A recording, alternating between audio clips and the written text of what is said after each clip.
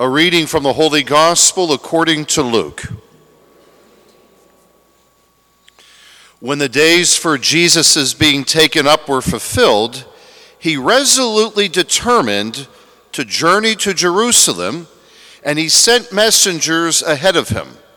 On the way, they entered a Samaritan village to prepare for his reception there, but they would not welcome him, because the destination of his journey was Jerusalem.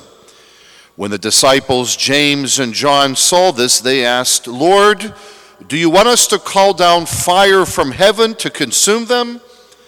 Jesus turned and rebuked them, and they journeyed to another village. As they were proceeding on their journey, someone said to him, "I will follow you wherever you go." Jesus answered him, "Foxes have dens and birds of the sky have nests, but the Son of Man has nowhere to rest his head." And to another he said, "Follow me." But he replied, "Lord, let me go first and bury my father." But Jesus answered him, "Let the dead bury their dead, but you go and proclaim the kingdom of God." And another said, "I will follow you, Lord, but first let me say farewell to my family at home."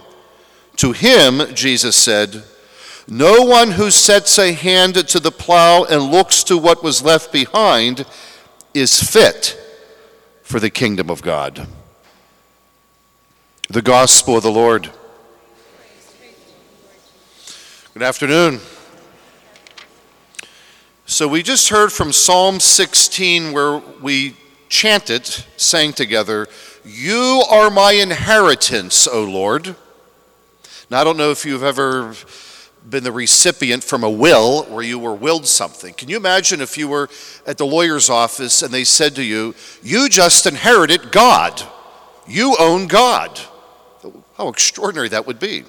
But this is our spirituality as Christians. You are my inheritance, O Lord. Now, do we Christians live that way? That we possess, because God has allowed it, the greatest treasure of all. We possess God, which means, we're still on this side of heaven, that the difficulties of this world, and they can be tragic, these difficulties, will not let the Christian get distracted on our ultimate destination. That's why St. Paul was writing these early Christians, "Brothers and sisters, Christ has set you free. Don't go back to the old ways," because these Christians are getting confused. The events of yesterday, our nation, there can be great difficulties that people are trying to experience. The Lord says, "I came to set you free. Don't go back to that old way." We here in New Orleans, for 140 years, we thought the institution of slavery was something that was just a part of culture. 140 years, it took that long. It's taken 50 years now to overturn that court hearing from yesterday. So the gospel, these readings were already set all over the world. I find them very prophetic. Our gospel today, Jesus wants to take the church, his apostles, through a town of Samaria. They don't like religion. Usually you went around Samaria.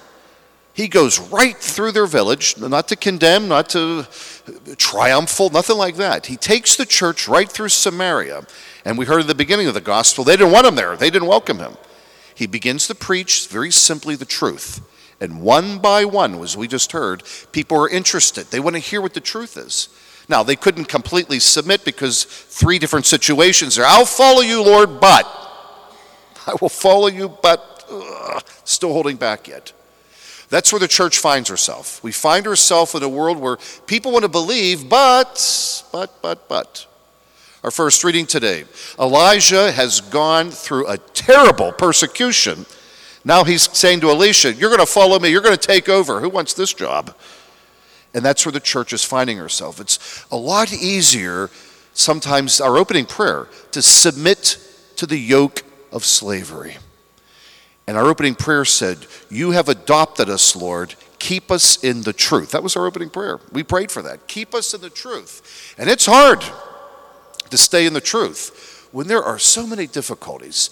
I know as a church now we have to be praying that the decision from yesterday, and this isn't about politics right now, but what about those women who have an unplanned, unwanted pregnancy? How's the church going to walk them through this? How's the church going to be able to advocate for poor people who don't have health care?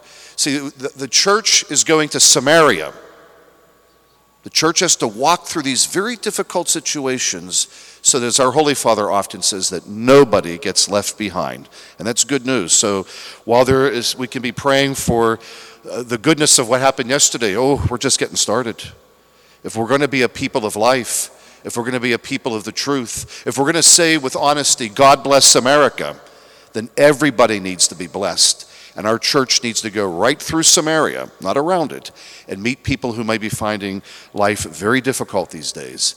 As Catholics and as Christians, let us pray that Our Lady, the Immaculate Heart of Our Lady, yesterday was the Sacred Heart of our Lord, that in these times that God's love and mercy can be experienced by people who may not even want it. These Samaritan people, they didn't want Jesus until one by one they realized that they needed him. So may this weekend, as we move through this, inspire each one of us for faith, hope, and love. Let us now confess the ancient believe in one God, the Father,